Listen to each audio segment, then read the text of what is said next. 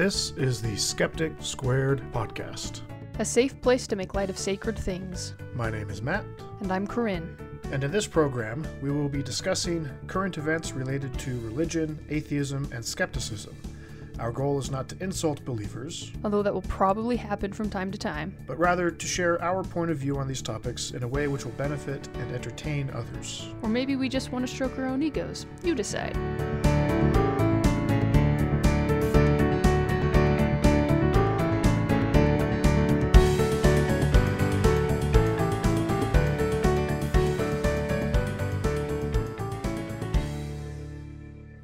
Hello and welcome to the Skeptic Squared podcast. Today is December 17th, 2016, and with me is my wife Corinne.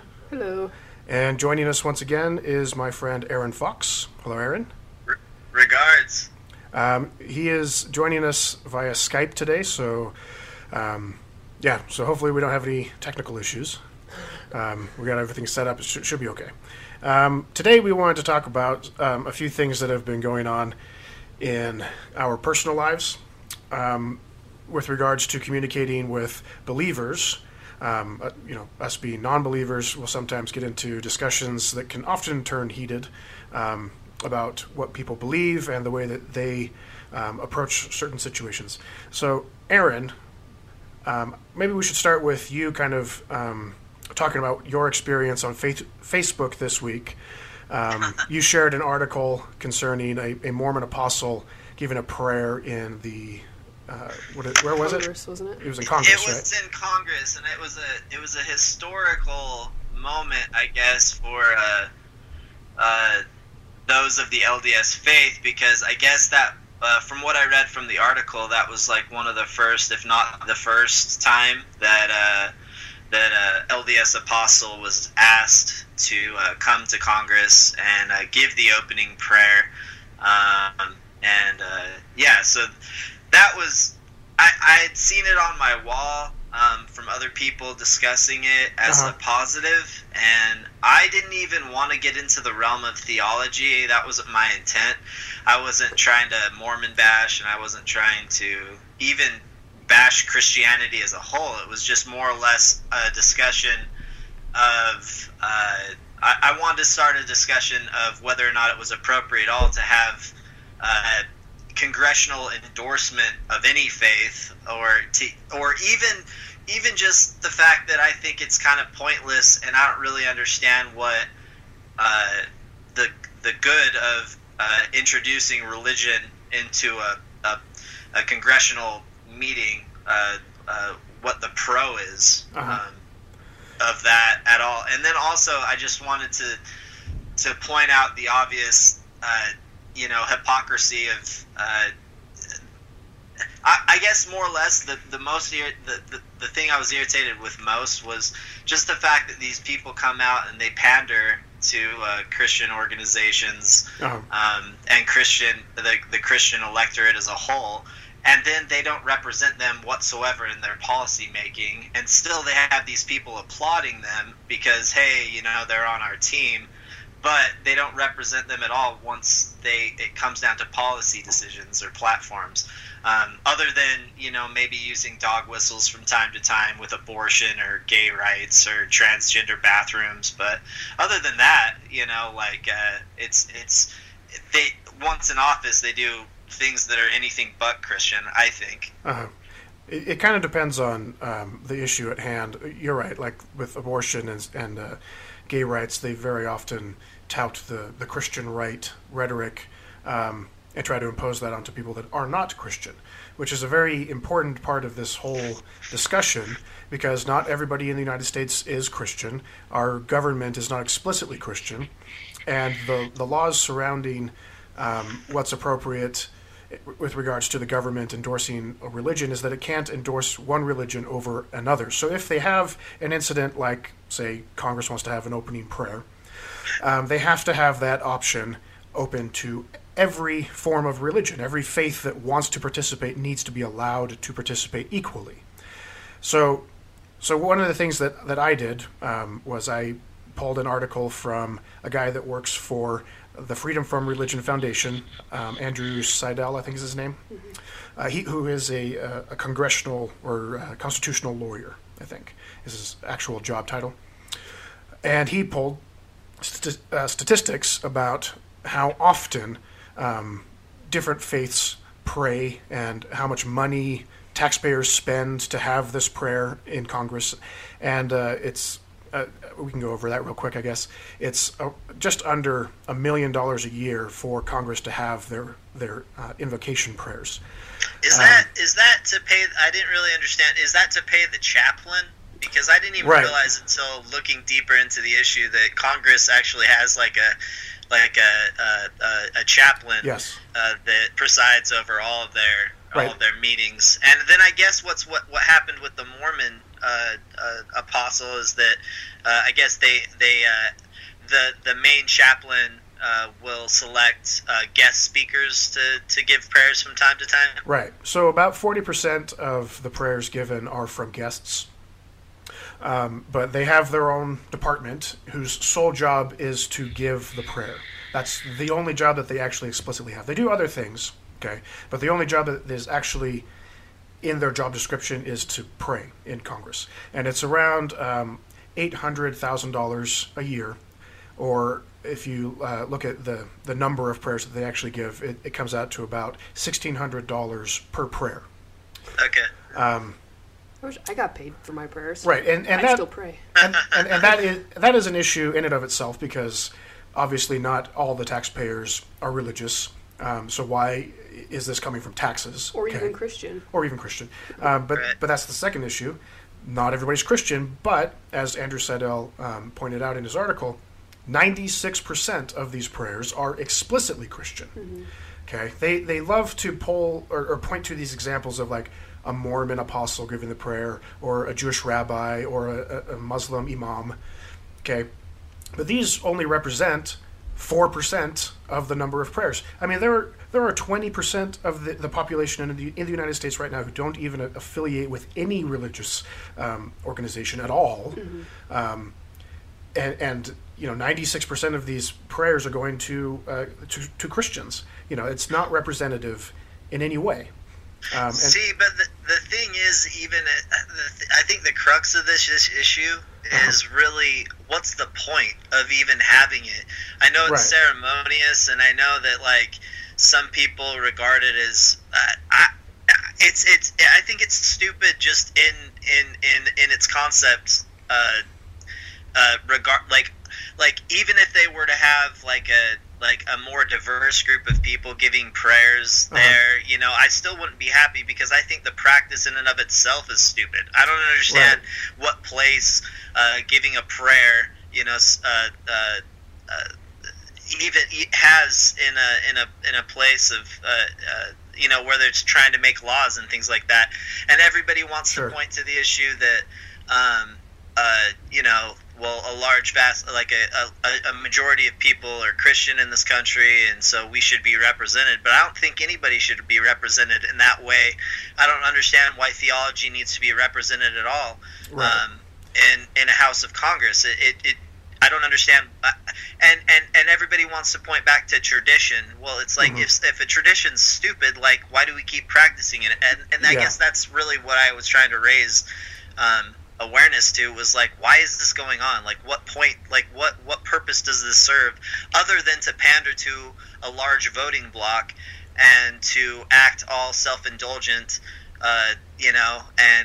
and put on a facade or a mask, hey, we're representing you. Oh, he's a great Christian man. It's like, what does that mean?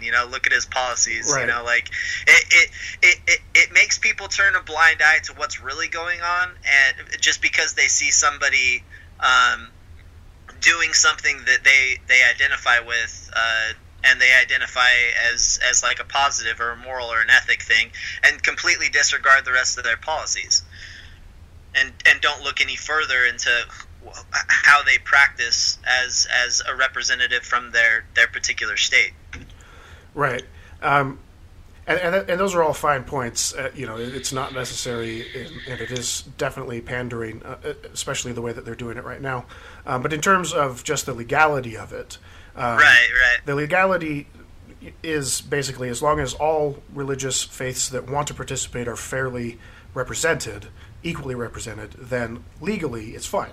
That doesn't tackle the issue of taxpayers paying for it. That's a separate issue. Right. But in terms of just having the prayer, as long as everybody is equally represented. An example that I like to go to illustrate this, a couple of years ago, around this time, actually, Christmas time, in Santa Monica, California, they have on the pier these big billboard type displays, like these big display cases where different groups around the community can do a nativity scene or something holiday-esque, right? And it's this big tourist kind of community building sort of thing. And the way that they had been doing it is they just would have a lottery, a raffle of sorts, drawing names of different organizations, and then they would get their booth to do whatever it is that they want in the Christmas theme. Okay, and traditionally, most of these would go to local churches, Christian organizations, and that kind of stuff. Well, one year, a couple years ago, a few atheist groups decided to put their names into the hat, and they ended up walking away with about half of the displays. So you had lots of these nativity scenes and things of Jesus and all that kind of stuff, and angels and all that. And then next to them, you would have stuff about how it's all a myth, how Santa Claus is there's just as much evidence for Santa Claus as Jesus, and these sorts of things, like challenging the status quo and the beliefs of the people. They're pagan rituals that were taken. Exactly. Yeah. And then there was this huge outcry that atheists and these secularists who are picking apart the Christian beliefs shouldn't be allowed to participate. And Santa Monica tried to tried to balance it out and try to appease everybody, and it turned into this big debacle. And so the next year they just decided, you know what, we can't do this fairly. It's causing too much contention, and nobody's happy. So let's just not do it. Okay, the only way to do it fairly is to not do it at all for anybody. Right. And that's so, what I'm saying with prayer in Congress. Right, and exactly, and that's why groups like the Satanic Temple go around and try to offer their prayers in these different town meetings and that kind of stuff. I know that the FFRF has tried to get an atheist in Congress to pray, and I don't know that they've actually been able to do it successfully. I haven't heard of any examples. But that's the point. Is it's really difficult to appease everybody when it comes to these religious expressions in government facilities and government forums. And so the simplest solution, the most fair solution, is to not have any of it.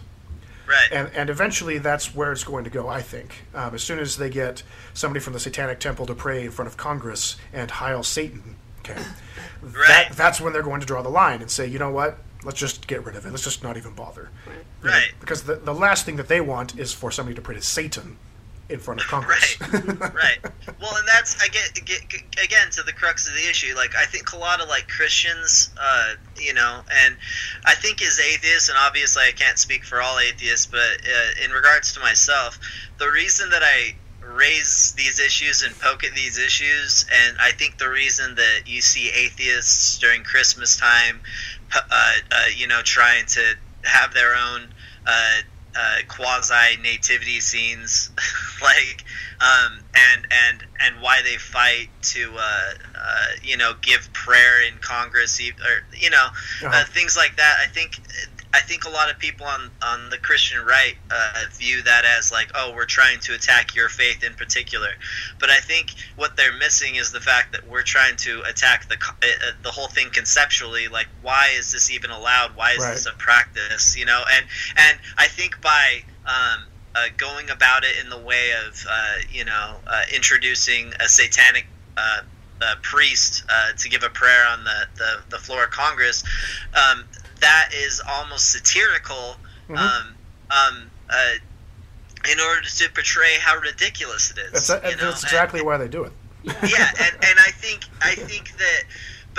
that it's misinterpreted by people in a lot of Christian sects and and just people that are dogmatic, because they think that, oh, we're attacking Christianity or we're attacking their theology, when it's like, we're not attacking your theology, we're attacking the practice, and in order to do so, sometimes you have to use satire to go on the entire opposite of the spectrum, to really run down that slippery slope.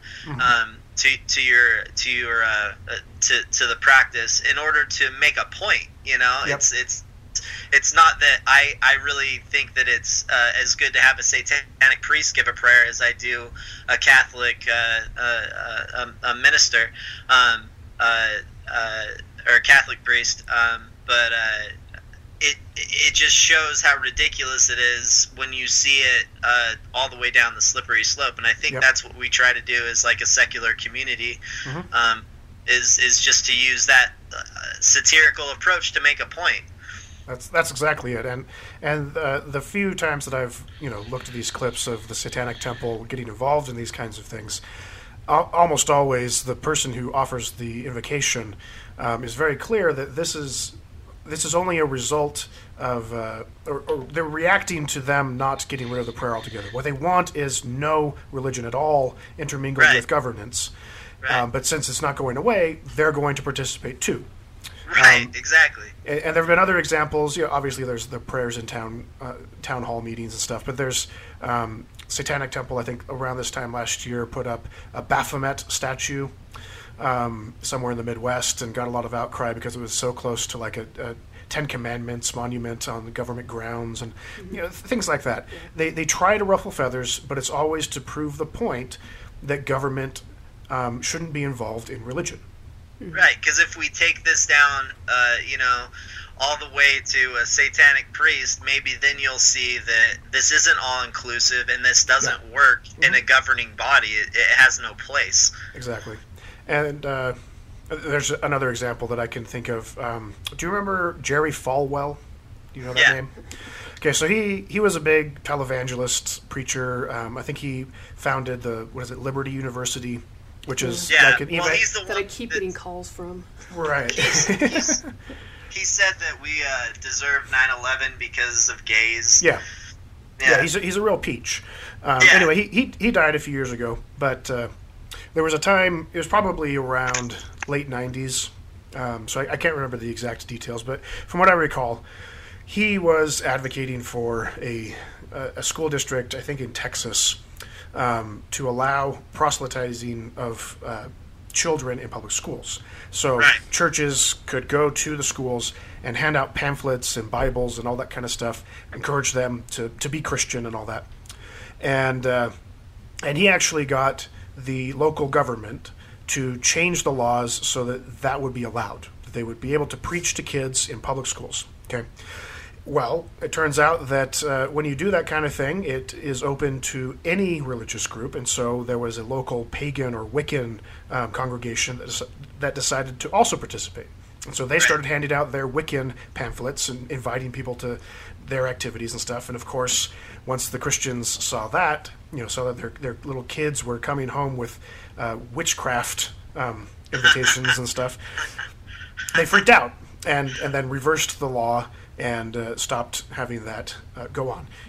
But it all just illustrates the point that when you're talking about public forums, government, all that stuff, it's best to not have any religion at all. It's just too contentious. It's too hot of a topic, and there's no way to do it fairly. No, there isn't. Everybody. Yeah, no way. So let's move on to some of the responses that you got. Were there any that stood out to you? Did anybody make a point? The number one that I always get and that it frustrates me, I guess, the most is the first one on that thread that really kind of set me off was how to. I can't remember verbatim what he said. I can read it to you. It says, okay, you got it there. Honest question: How does this prayer going to even affect you any? Right. Yeah. And it's like, so that response really just kind of irritated me because it's. If you read my original post, I'm just saying that I don't think the practice should be allowed at all in a house, in a governing body, especially one like Congress. That it's not even at the state level; it's at a national level, and it's on C-SPAN, and people watch that stuff. Right. And I guess the thing that really strikes me as irritating is the fact that, it doesn't affect my day-to-day per se personally, but I think it affects our national conscience, and also I think it just affects the way our laws are made. I think it affects, you can a variety of issues, by allowing, government to basically singularly endorse a particular faith, and you don't feel that as a majority faith, Right. And I guess it's the ignorance that really bothers me, because I don't know, to try and look at it through somebody else's eyes, how something that doesn't affect you, and that was one of my responses to him. It's like, yeah, something that seemingly doesn't affect you, how about I'm raising this issue so you consider that, maybe it is affecting somebody else, and also just to try and take a look at it and think a little deeper about it. But just to hear that response, it's like, it's such a dismissal, such Right. an easy way to dismiss, thinking about something by just being like, well, how does this affect you any, or, you're just being a baby, stop whining, our society's too politically correct. Here's all these very cliched arguments that you'll hear when trying to address an issue and have an enlightening conversation, and it gets halted by these type of comments that are really defensive in nature and don't even really take the time to think about the ramifications of the issue that I was trying to raise. Yeah. I'm just skimming through some of the comments, and there's just a lot of misunderstanding of what the issue actually is, Right. what the problem is, because even for a lot of non-believers, when somebody else prays, it doesn't ruffle their feathers, No. and that is, I guess, something to consider. But at the same time, it's not about the prayer itself affecting anybody specifically. It's the principle, it's the representation, right. It's the trickle down effects that it can have in policy, and just not even trying to follow the constitutional representation of all faiths. Right. Yeah. Exactly. And just by being a minority and raising concern to this issue, and just to be so easily dismissed, and then also they try and compartmentalize you into, oh, you're just a Mormon basher. Would you feel different about this if this was your particular theology? Because I don't think he knew I was an atheist. Uh-huh. But that also irritates me, because instead of really evaluating the issue at hand, a lot of times you'll see on social media they'll start making ad hominem attacks, and just trying to group you into a Mormon basher, or Christian hater, or a politically correct left-wing nut job. It's like a lot of this, instead of actually having a thoughtful conversation about the issue. They try to avoid the issue because they can't win on the issue with argument. They'll start painting you with this broad brush and just making ad hominem attacks, and it a lot of time it just shuts down the conversation altogether. Right, and to be fair, I mean, it is super easy to dismiss things that stand against your personal beliefs. I mean, I'm guilty of doing ad hominem attacks as well. Like we've talked about on the show, a guy named Alex Jones, who's a conspiracy theorist, and he's perpetuated lots of really bad, false ideas that have become popularized, especially now that Trump is president-elect.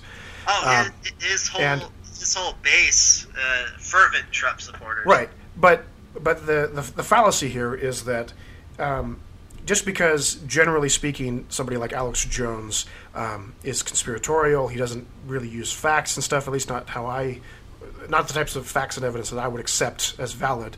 Empirical, but not facts. Right, but to say that he's just a nut job and he's a conspiracy theorist and then not even consider anything that he says, that is a form of the ad hominem attack fallacy, because it might be the case that once in a blue moon he gets something right, and each argument that he presents needs to be measured by its own merits. That's of course the fallacy, the way that it works. But it's super hard to take, for me personally, to take anything that he says seriously, because he has such a long track record of being just fatuous and fallacious and ridiculous. So it's really difficult for me to even consider anything that he says as being valid. Anyway, I just wanted to not paint this picture. You're right. I try to be, practice what I preach on that regard. And I really try to hear these arguments out. But a lot of time you'll see just this long diatribe where it honestly it gets tiring, because they make these straw man arguments that take hours to deconstruct. Like that. There's so many things wrong with what you're saying that, like, to pick every single one of them out and to correct you on them takes a really long time. And a lot of times when I do that, I'll find the next post completely ignores anything that I spent so much time deconstructing, and it'll just move on to another one that I got to deconstruct all over again, and it's tiring. It is tiring, and I mean, I've talked about a few other instances like this that I've been involved in. I was a little bit involved in this one, but there's other ones that I've been more involved in, and it does wear on you. It's exhausting having these things hurled at you from all different directions from multiple people, and it's especially frustrating when they don't bother to read what you've already said. It's hard to have a coherent conversation with multiple people in that kind of setting. Oh yeah, well, and what's funny too is that, like, a lot of the time I'll leave a conversation like that feeling like, oh my gosh, like I am completely on the outskirts of like the entire Facebook community, all my friends, because like I've been attacked way more than I've been agreed with. I don't think I was agreed with by maybe but 2 or 3 people, but and there was like 80 comments on the thing. But it's funny though, because I'll talk to people like a week after, even today I talked to this girl who was like, oh my gosh, I love reading your threads, like I feel the exact same way. But the thing is that, like, so you're reaching a lot more people than you think you are, and I think a lot more people actually do agree with you than you think do, that's represented on like a post like that. But I think like people in the secular community are kind of afraid, because like there's implications with like employment or friendships, or they just don't want to get involved because it's a hostile issue. And so anyway, I just try to keep that in the back of my mind, that like humanity isn't all at a loss, because there are probably more people that agree with you than you would expect from reading something like that. Yeah, absolutely. And that's been my experience as well. I've had several people message me privately rather than post things publicly, just chiming in, saying that they agree with me, they support what I'm saying, but they don't want to get involved because of what that would mean for their relationships and that kind of stuff. But and that's one of the reasons why I tend to not dive into these Facebook conversations. I'd much rather have a conversation in person. Have you had any of these kinds of conversations in person? Yes, and I think that Atheos app, maybe if we can get into that a little bit, but sure. like just by hearing, because they go about it in a very, because I get so irritated, and I emotionally react to just these illogical things that people will say, and I have a hard time keeping my mouth shut. Even at my job, like I'll come into contact with people that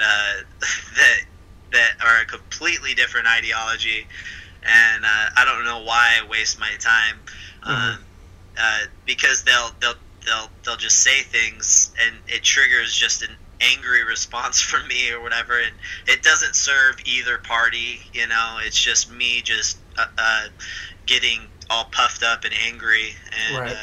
I'll go on attack mode. But nobody leaves that type of conversation gaining anything from it. But yeah, I guess with that Atheos app, like the way that they say about try to teach you how to go about a conversation is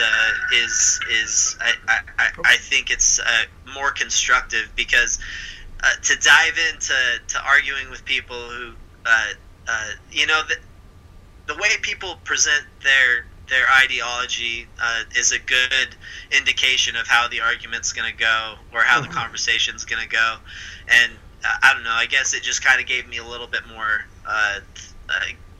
it made me think about engaging with people that were clearly never going to change their mind, and that it wasn't going to be productive, because I tend to jump into it every time, and I'm also kind of like labeled as atheist, secular. I'm pretty open with how I think about things, and so like I'm often confronted by people who think the opposite, right. and just try to rile my feathers, because they know it's all anyway.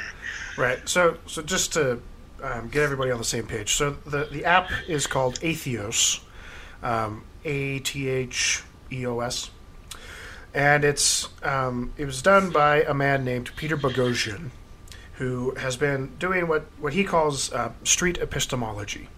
He uses a form of the Socratic method to talk to believers about why it is that they believe what they believe, and it's not in an attacking kind of way. It's very ecumenical, his approach, but it basically walks them through their own process, and then exposes weaknesses in their argument, and then helps them kind of see the weakness in their argument, and then hopefully they can fix the error, and then walk away with more informed, better supported beliefs.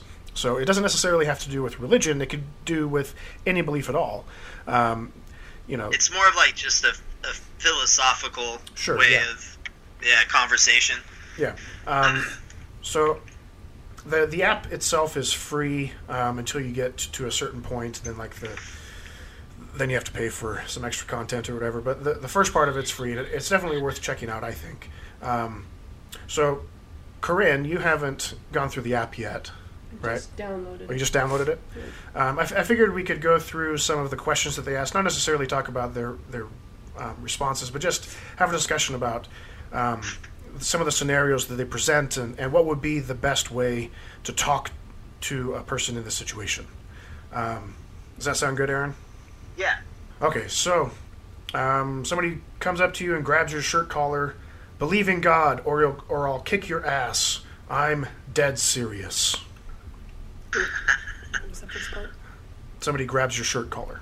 Oh. I've never been confronted by that, But how would you respond in that kind of situation? Are you asking me or Corinne? Or? Both of you. Whoever has a response. Yeah, I'm pretty sure that would get a nod of the head, and probably end up in me walking away. That's not a conversation I want to delve into. Right. Corinne, how would you respond? Is there more context to the question? Nope, that's the entire context. Somebody comes up to you and grabs your collar, says, believe in God or else. I'd probably say okay and walk away. Yeah. Whatever gets them to let go of my shirt collar. Right, because that's not the time to have a deep philosophical conversation when somebody's being physically hostile towards you. Right. Right. Another one is, hello, boss. Tough day at the office, huh? My spouse and I would like you to attend our son's bar mitzvah next week. So this is a situation at work. Yeah.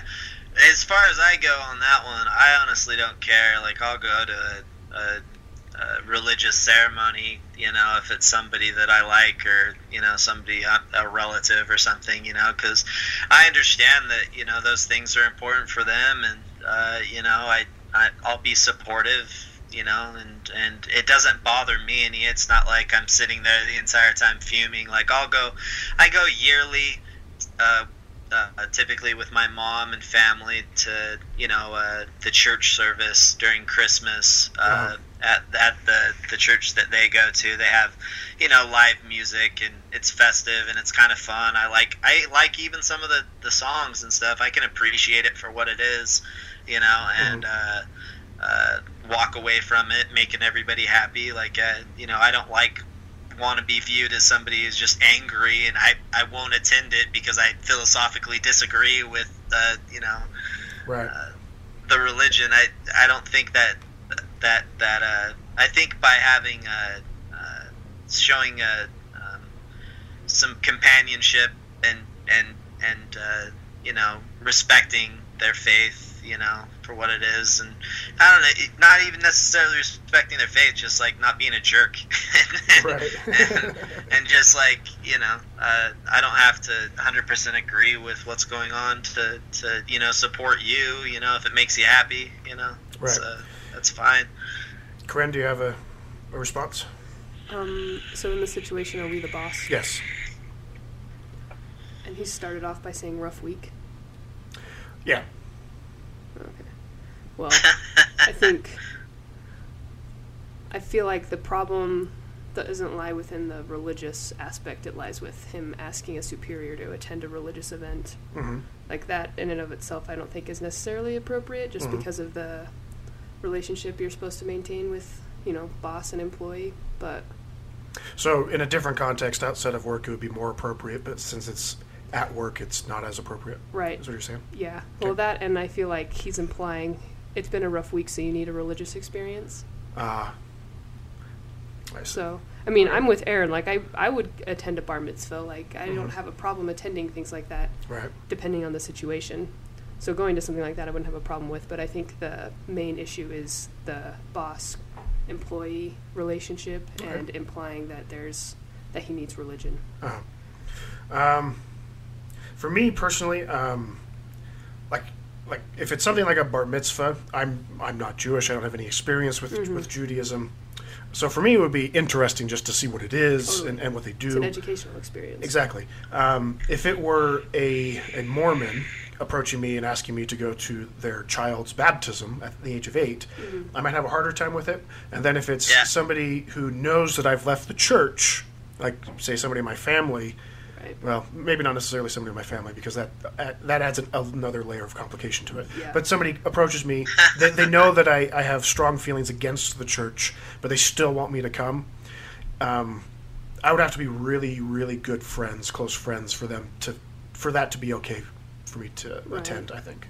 Well, I think it's within context. I'm not going to go weekly just because to appease my family, but like if it's an annual event, and everybody's going in my family, and it's it's fine, whatever. I don't want to exclude myself, but yeah, I think it's funny. Like I was actually thinking just barely, like, what religious ceremony would I have a hard time attending? And I think you nailed it, Matt, with baptism? The baptism of the 8-year-old. Yeah, I don't think I would be able to go to that.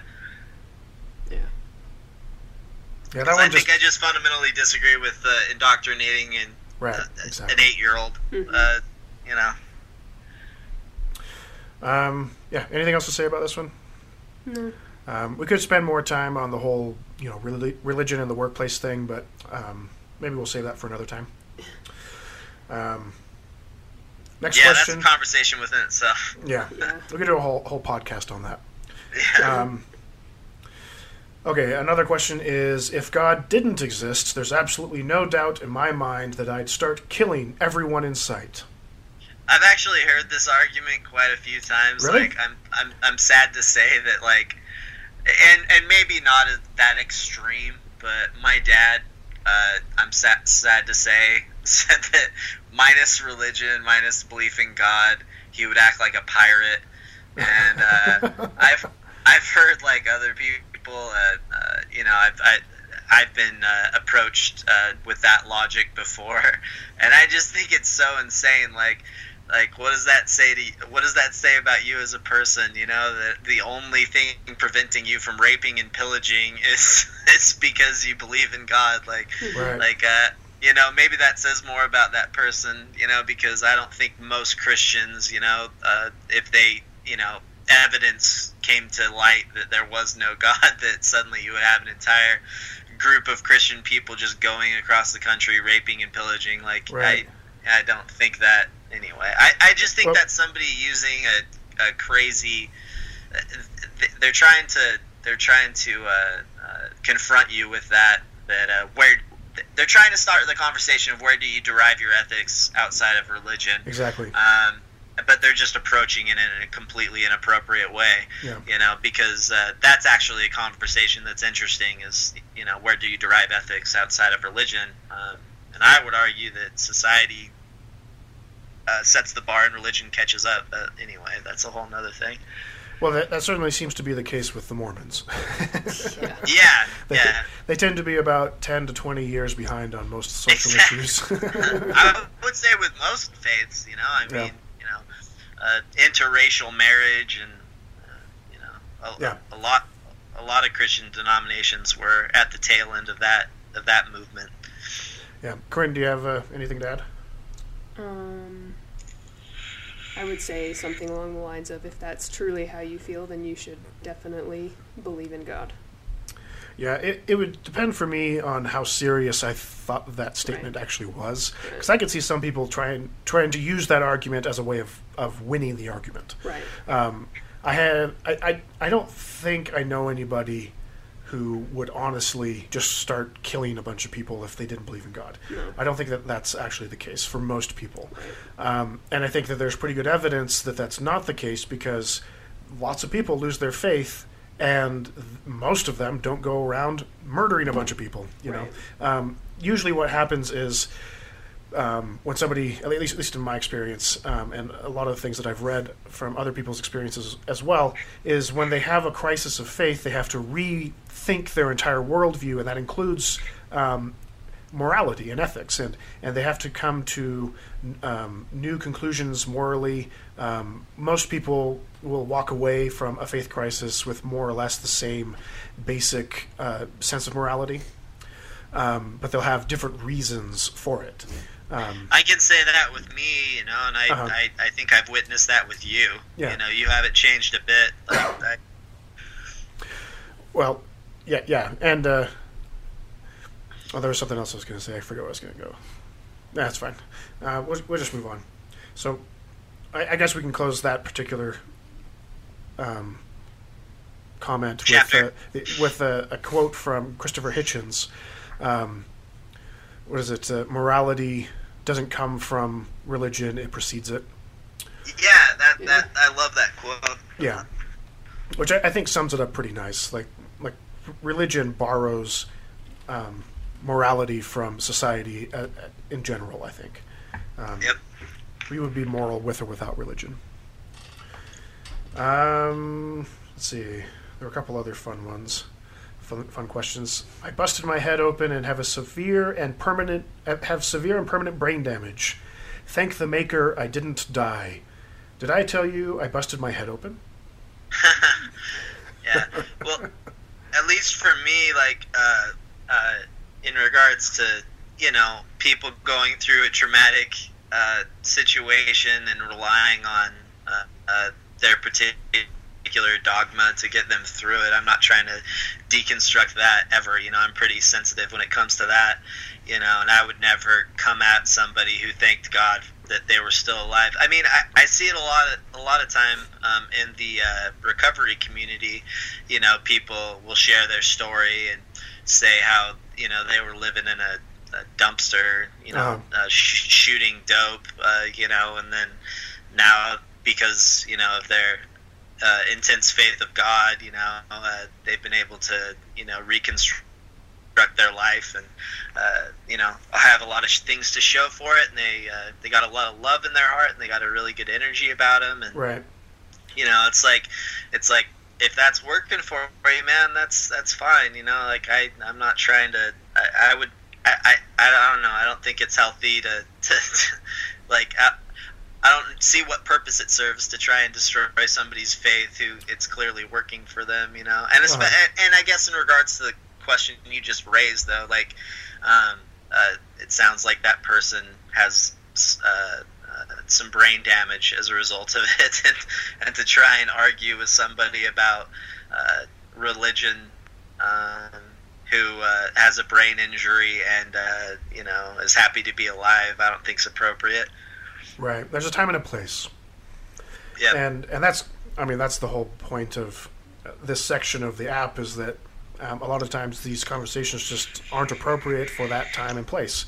You need to have different context. They need to have a different frame of mind. This is something that Corinne and I have discussed before. This idea that everybody should leave religion. And for me, when I first left religion, it was very easy for me to hold that mentality. Like, for me, it worked. Leaving religion was one of the best things that I've ever done. But I can see for some people who have invested so much time and energy, and they've crafted their whole view of the universe around these religious beliefs, taking that away, some people just simply won't be able to recover from that. Right. And maybe I'm not giving some people in those kinds of situations enough credit. Like, maybe they can do it. I don't know. But it's not my place to put them in that situation to find out. Right. I think that it's better for people to be raised with a secular mindset and have secular morality and principles than a religious mindset. To learn the scientific method and critical thinking rather than religious superstitions and traditions. I think that would be better overall. But for people that are so far in to the rabbit hole, you sometimes you just can't pull them out. Well, and also I think that in that context of the question you just asked, they're not seeking your opinion at all. They're just stating matter of factly what's happening in their life, and they're accrediting their God for what they've been able to overcome. So I don't like to interject my secularism into when somebody just is trying to bring about they're not trying to start a conversation or a debate or anything. They're just saying, like, what helped them, and that I don't think that's an appropriate time to. Well, there's no God. It's like, that doesn't serve any purpose. It's like, Yeah. Dude, I'm not trying to get into a debate with you. All I'm saying is this is what worked for me. Right. And on the flip side, religious people are most definitely guilty of taking advantage of those kinds of situations for their own benefit. I mean, religions have a long history of taking advantage of people in vulnerable situations. Just this week I saw something, I think on the ex-Mormon Reddit, or maybe it was the atheist Reddit, I can't remember which, where somebody had a death in the family or something along those lines, and a religious organization contacted them and offered them their condolences, and then, oh, by the way, we have church. Why don't you come get some support? It's like, that's opportunistic. To me, it's villainous. It's evil. Yeah. That practice, and that's all the more reason why people in the secular community shouldn't use that tactic, because I think it's dishonest. Right, I agree. And something that you kind of touched on a little bit earlier was raising a child with a secular mindset first, and I obviously 100% agree with that, but it's kind of funny because I'm in a situation where I'm about to have a kid. And did I know that? Congratulations! I didn't tell you that. I don't know that I knew that. No, actually, right. I think I do remember you posting something on Facebook. Okay, yeah. So my mistake for not remembering. You're good, man. Congratulations, nonetheless. Well, thank you. But yeah, so I'd always thought about that as an atheist, somebody.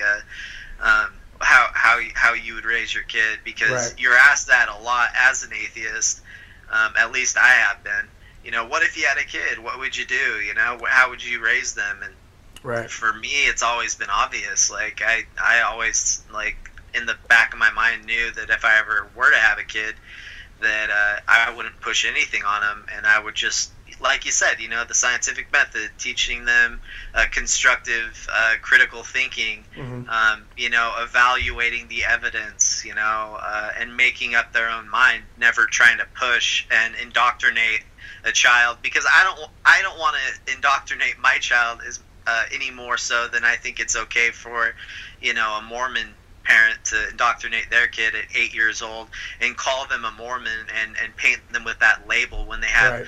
really no idea what the hell's going on. But there's all these societal and cultural implications if they don't accept, their particular family's faith. So I don't want to do that either. But like you said, I think the healthiest way to go about it, and something that I've really given a lot of thought to recently, is just like you said, I think you said it perfectly, just critical thinking, learning how to evaluate evidence and make up your mind for yourself, Right. So I've listened to a lot of different podcasts and debates and things, and this kind of thing comes up every once in a while, and sometimes they have somebody there who is raising a child secularly.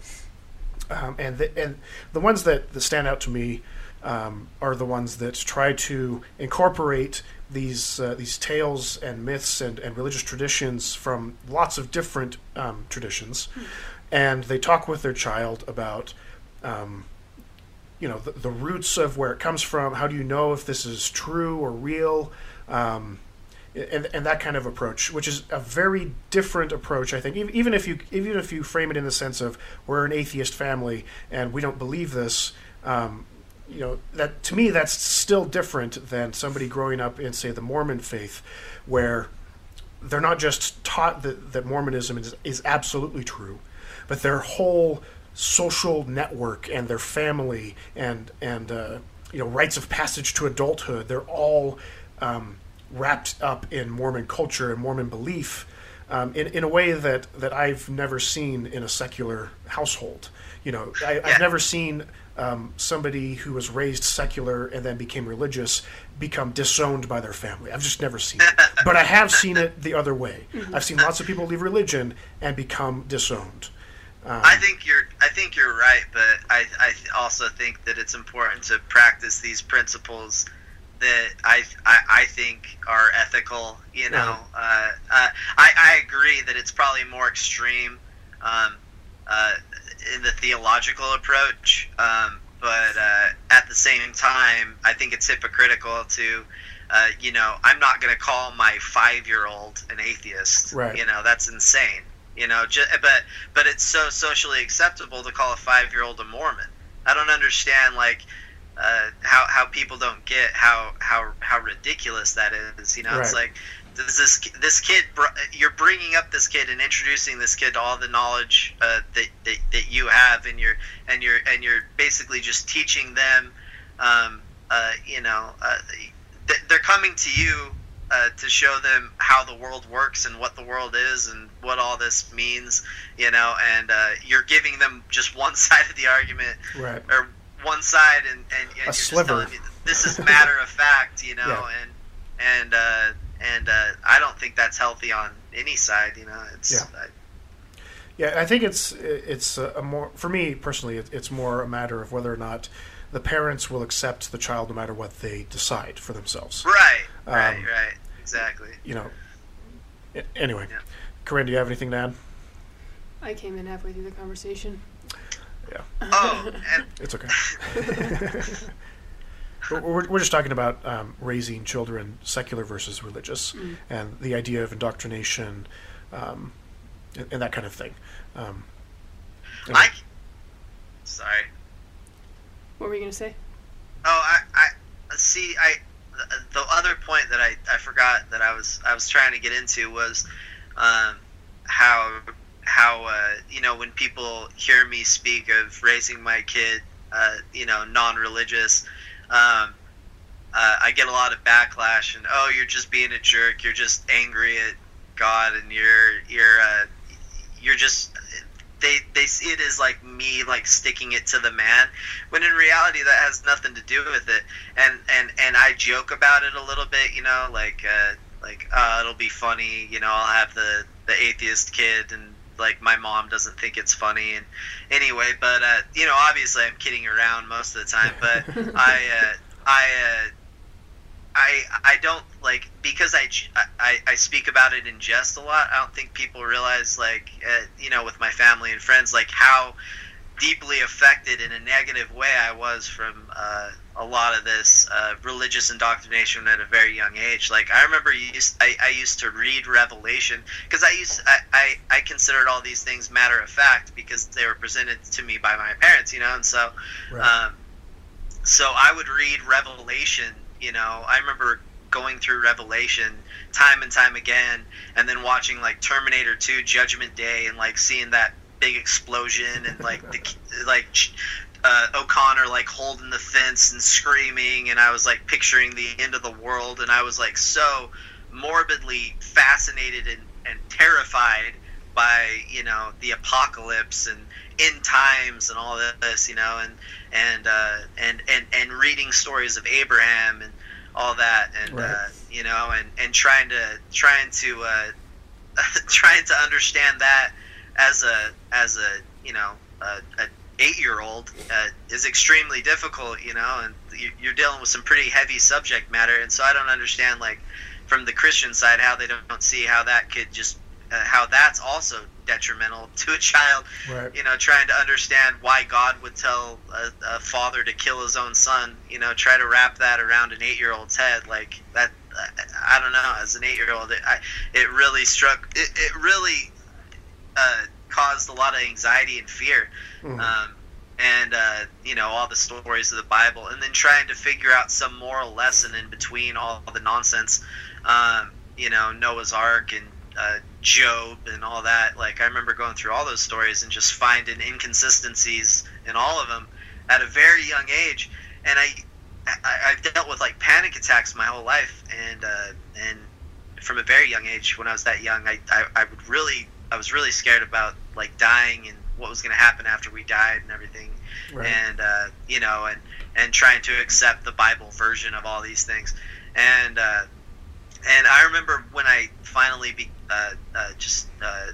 gave it all away and just let go of it all, and started identifying as an atheist. Like, I don't have panic attacks anymore. I don't have that anymore. I don't have this immense anxiety about the afterlife and like what it's going to be like to exist for eternity, because that was my real fear. Mm-hmm. You know, and I just think that it's so widely accepted that, you know, it's a positive to bring up a kid with a particular dogma, that they don't take the time to consider that, hey, this might also be detrimental because this is some pretty heavy subject matter for a child, you know. Right. That's actually a point that was raised when the Mormon Church last year announced that children of homosexuals wouldn't be able to join the church until they turn 18 and disavow gay marriage. Mm-hmm. And then people started pointing out, well, if it's not okay for them to join the church until they're 18, like, why are we having kids at the age of 8 join the church? And then that there was another question that was raised. If it's okay for somebody who's 8 to join the church, why do they have to wait until they're 18 to leave it? Or why are they considered too young to leave it? Because even 18-year-olds get that all the time. It's like, oh, you're too young, you don't understand what you're doing. It's like, well, I was 8 when I joined the church, and how was that me understanding what I was getting myself into? Exactly. Right. Yeah. It's a legally binding, I don't think any other legally binding contract would hold up in court between you and an 8-year-old. Like, dude, right. I'm telling you, this kid bought my house when he was like 8 years old. Right. Like, he completely reneged on his payments. Yeah. Exactly. Ridiculous. I have one more question from the Atheos app that I want to talk about. So the person says, we've been talking for just 10 minutes, but my head is spinning with thoughts and emotions. I'm confused. Please continue with your questions. So the person is confused about what's being said. They have lots of emotions running through them, but they still want you to continue talking to them. What do you do? I think, like, from my point of view, I've had that happen before. You know, because I love this stuff and I think about it all the time, and you know, I consider. I like these conversations, but for some people, these type of conversations are very overwhelming, and they have a harder time. And they're not stupid. It's just that there's so much emotional investment into the issue that I feel like they get overwhelmed and they kind of get burnt out. And at that point, typically in a conversation, I kind of, hey, you know, just some stuff to consider if you want to talk again when you're feeling a little better, or, you know, have more of a clear mindset, you know, then we can continue discussing. I don't ever want to just sit up on a soapbox and preach to somebody who, you know, is overwhelmed and terrified by what I'm saying. You know, like, I don't think that serves any purpose. Yeah. Corinne? Yeah, I think if they're feeling that overwhelmed, like, I wouldn't say I'm going to stop talking now. It would be more like, well, let's talk about what you're feeling right now. Mm-hmm. Right. Because, like, adding to that isn't going to make them any less confused. It's going to make them more confused, more likely to shut down. Right. So I think talking about what they're feeling, what they're experiencing, and going through any questions they have makes more sense than pushing the issue. Yeah. Right. Like, why is this making you feel this way? Or, you know, what are you confused about, or whatever. Yeah. Continuing the conversation like that rather than trying to dismantle like their entire ideology. Or just taking a break and talking about something else for a while. Like, you don't have to walk away from it. You just redirect the conversation until they're ready to approach it again. Yeah, I think that this scenario taps into a couple of things. The first is this idea that you can change a person's mind in a single conversation or overnight, and that is extremely rare. It didn't happen overnight for me. I can only think of like a couple people that I've ever even heard of that happened. So it doesn't happen overnight. And you need to take breaks, you need to talk about things and let them simmer, let them think about it, and then come back to you, that kind of thing. I mean, I think about like the conversations that Corinne and I had when we were first dating. She was still an active Mormon, and I was out, and we would talk about things, but as soon as she started feeling uncomfortable or like she needed to just kind of think about something for a bit, we just backed off and we did something else, and she had time to think about it, process it, and that kind of stuff. The other thing that this scenario taps into is this idea of cognitive dissonance. So you have somebody who, for instance, believes in the Book of Mormon or the Bible literally, okay? Mm-hmm. They believe in young earth creationism, for example, okay? And then they go to school and they learn about evolution and the Big Bang and all the evidence that supports those theories. And in their mind, those are two conflicting ideas. They're opposing ideas, okay? And what can happen is if they really are a true believer in the creation story, then when they come across conflicting information, conflicting evidence, they will feel oftentimes ill, or just super confused. Sometimes they'll feel angry. They'll just feel bad and icky. Okay, I remember feeling this way in a few instances. Me too. Like you just feel awful. Okay, and Mormons will teach people that feeling, that icky feeling that you get when you come across evidence that goes against your belief system, that is the Holy Ghost telling you that that's bad. Okay, that Satan is trying to trick you. You can't trust it. You can't believe it. You need to walk away from it.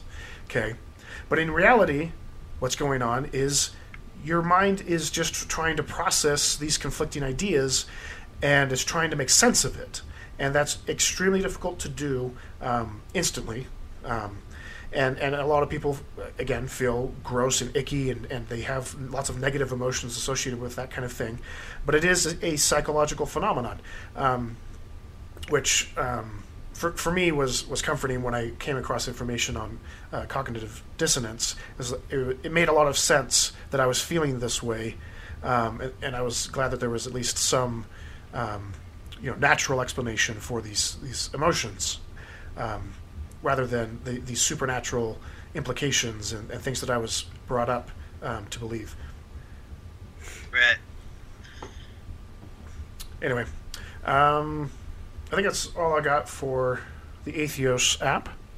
Anybody else have anything else they wanted to discuss? I'm good. Aaron, anything? About the Atheos app in particular? No, just in general. We can move on. Oh, okay, I gotcha. I can't remember if there was. I think I tapped into most of the stuff I was frustrated with. I think one of the things that I guess was on my mind was I guess in regards even to the Atheos app is I don't know, just being frustrated with being painted as the angry atheist and the person who always has to start fights, and I guess with the social media and whatnot, like I kind of made like a tongue-in-cheek post after the whole deal with my original thread and said anybody else pick fights on Facebook for sport, and that was kind of a joke because I actually believe most of the things that I shouldn't even say most. I believe all the things that I start these conversations about. But anyway, you just have to kind of laugh at it sometimes because people get so angry and so. There's a scratching sound. What's that? There's a scratching sound. Oh, is there? Oh, sorry. Anyway, yeah. So I don't really know where I was going with that. Right. Well, I mean, and going back to the last thing we talked about with the Atheos app, it's not something that's going to happen overnight. These conversations take time. When you have the most contrarian ideas being thrown into these conversations, the loudest, it's difficult to get lost in what's actually being said or what other people are going to glean from the conversation. In my experience, these conversations are difficult and tiring, but oftentimes good things can come from them, and they really can change people's minds over time. It's not about having one conversation. One conversation isn't going to do it. Anyway. Yeah, no, you're speaking a lot of truth there. I think that's a good thing for me to consider, and I guess this is the point I wanted to make was just lastly, when I engage in these types of conversations with people, oftentimes I find myself leaving the conversation, losing all faith in humanity, and just getting angry, and just upset, and my head hurts, and I'm exhausted, and I suddenly I find myself becoming apathetic and nihilistic. and well, that's a fair point as well. Like you don't have to have these conversations when you don't want to, and sometimes obviously believers, when they come across conflicting information, will have cognitive dissonance and they'll feel overwhelmed and want to take a break. But sometimes you, as the person who's informing people, will sometimes need to take a break as well. Right. It's fine to walk away. I just have a hard time doing that. I guess I need to learn better on how to do that. But I was reading an article. This is kind of where I was going with. Okay.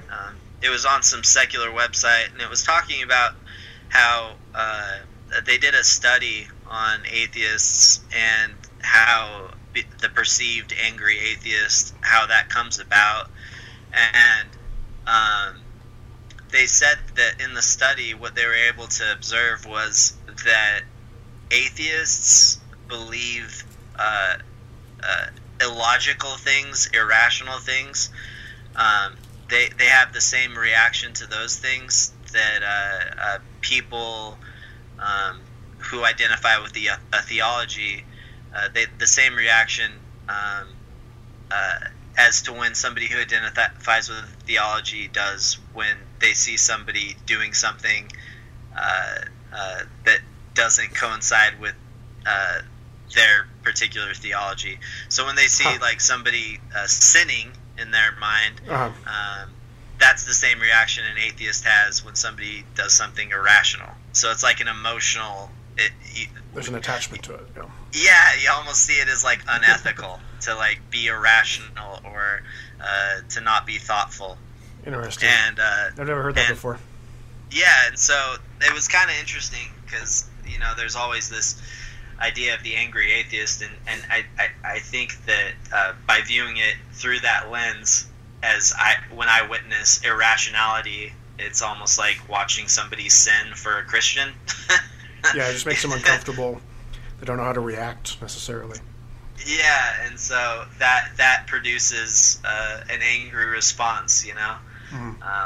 And in the same way that people identifying with the dogma do. And so anyway, I thought that was pretty interesting. That whole article is really interesting. But anyway, cool. But yeah, that's about it. Okay. I think that's a good place to wrap it up then. Unless anybody else has anything? No? All right. Well, Aaron, thanks for joining us. Yeah, it's been a pleasure. Mm-hmm. Thank you, too. Always a pleasure. Appreciate you having me. I needed this outlet because I've been driving my girlfriend crazy. So. Is your girlfriend religious? She's not, but she's not religious either. She's in this weird quasi state. In limbo. What's that? Yeah, she's in limbo. Yeah, and it's funny because a lot of her kind of leaning toward religion kind of happened when she became pregnant. Because before that, she wasn't. She never spoke of it really. Mm-hmm. But now the idea, societally, the societal pressure, and also just the fear of being a new mother, wanting to do all the right things, I think has entered her mind. And, she's taking advice from people that are saying, oh, well, you got to take your kid to church, and da-da-da-da-da, So I don't even think she necessarily, 100% agrees with it. It's just, it's been so indoctrinated that that's the right and ethical thing to do, bring up your kid with some type of dogma. Well, if she ever wants to join the conversation, let us know. Yeah, that might be fun. That would definitely be an alternative perspective, I'm sure. Great. Well, that's our show. Thanks for listening. If you would like to contact us, you can email us at skepticsquaredpodcast@gmail.com. And our blog is at www.skepticsquaredpodcast.blogspot.com. And we'll see you next time on the Skeptics Squared podcast.